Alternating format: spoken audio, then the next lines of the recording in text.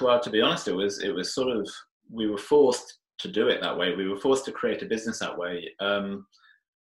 I initially reached out to somebody who I didn't know to start this business.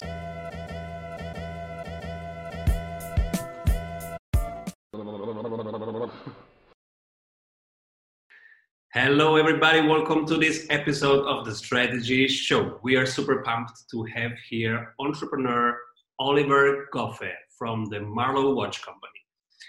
We are going to discuss three things that are super relevant right now for everybody of you listening. We are going to talk remote leadership, lean startup, and how to fast prototype, even if what you create is not software, but real hardware. We're going to talk producing watches. So everybody, I'm so excited, and we directly dive into remote leadership. Oliver, great to have you here. Great to be here. Thank you very much. Do you want to make your sales more repeatable and reliable? Do you want to have less volatility and more growth in your revenue per month?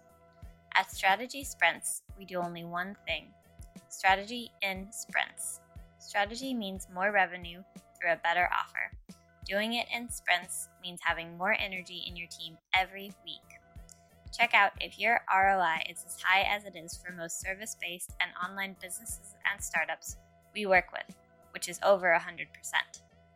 You can see yours in just 15 minutes by going to strategysprints.com/sales and completing our exercise to know what your ROI would be with our accelerator program. We are ready to sprint. Are you? First of all, tell us a little bit about what you are creating, what your company is about, and who you serve. Sure. We create, we're predominantly a design company. We design and have made for us mechanical watches. So not your battery powered or even your smart watches. These are the more traditional mechanical watches that have a movement within. And we really sell them all over the world. We're a global company now, so we've sold watches into over 80 countries. But what we try to do is we try to retail them at a sort of more accessible price point. So we're not selling £10,000 watches. We're trying to make very, very good quality products, but at a reasonable price. Beautiful. And elephant in the room right now, how is this current crisis affecting your business? Yeah, it's definitely affecting our business. I mean, we actually manufacture in Switzerland and Japan. Both countries right now have paused all assembly lines. So, for example, our product pipeline has taken a bit of a hit, but that's okay. We build in additional time to take into account these sorts of delays.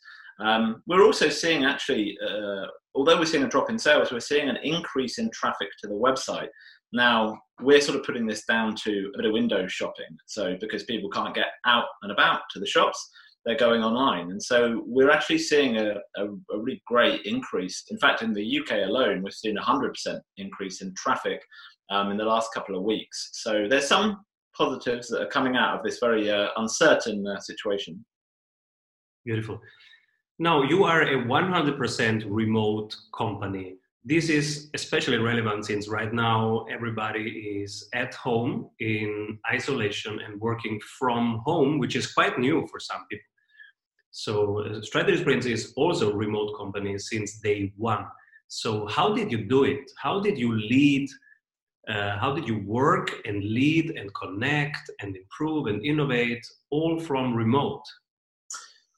Well, to be honest, it was sort of, we were forced to do it that way. We were forced to create a business that way. I initially reached out to somebody who I didn't know to start this business, a designer called Gordon Fraser, who came on board right at the very start. And he was based in Scotland. At the time, I was based in Stockholm, Sweden.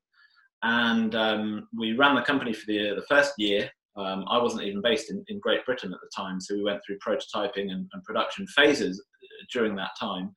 And a huge amount of building the company up from nothing at that point was based on trust.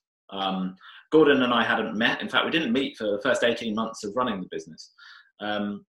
So I would never underestimate how much trust you need to have in somebody when you are creating a business, whether you know them or not.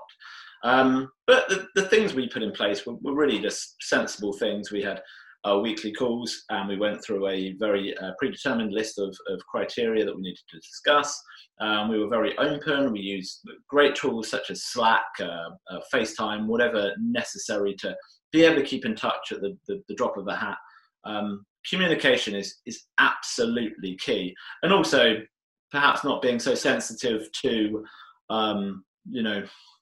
moods and attitudes, because sometimes people have a bad day, or you write something down and you can't sort of communicate the tone of voice on written communications, and so that's quite important too. But it still is in good stead to push the company forwards. Beautiful. At Strategy Sprints right now, we are in Hong Kong, we are in Austria, we are in the US, we are in London, so nobody sees each other. And in my old companies, we were all together in the same office, etc.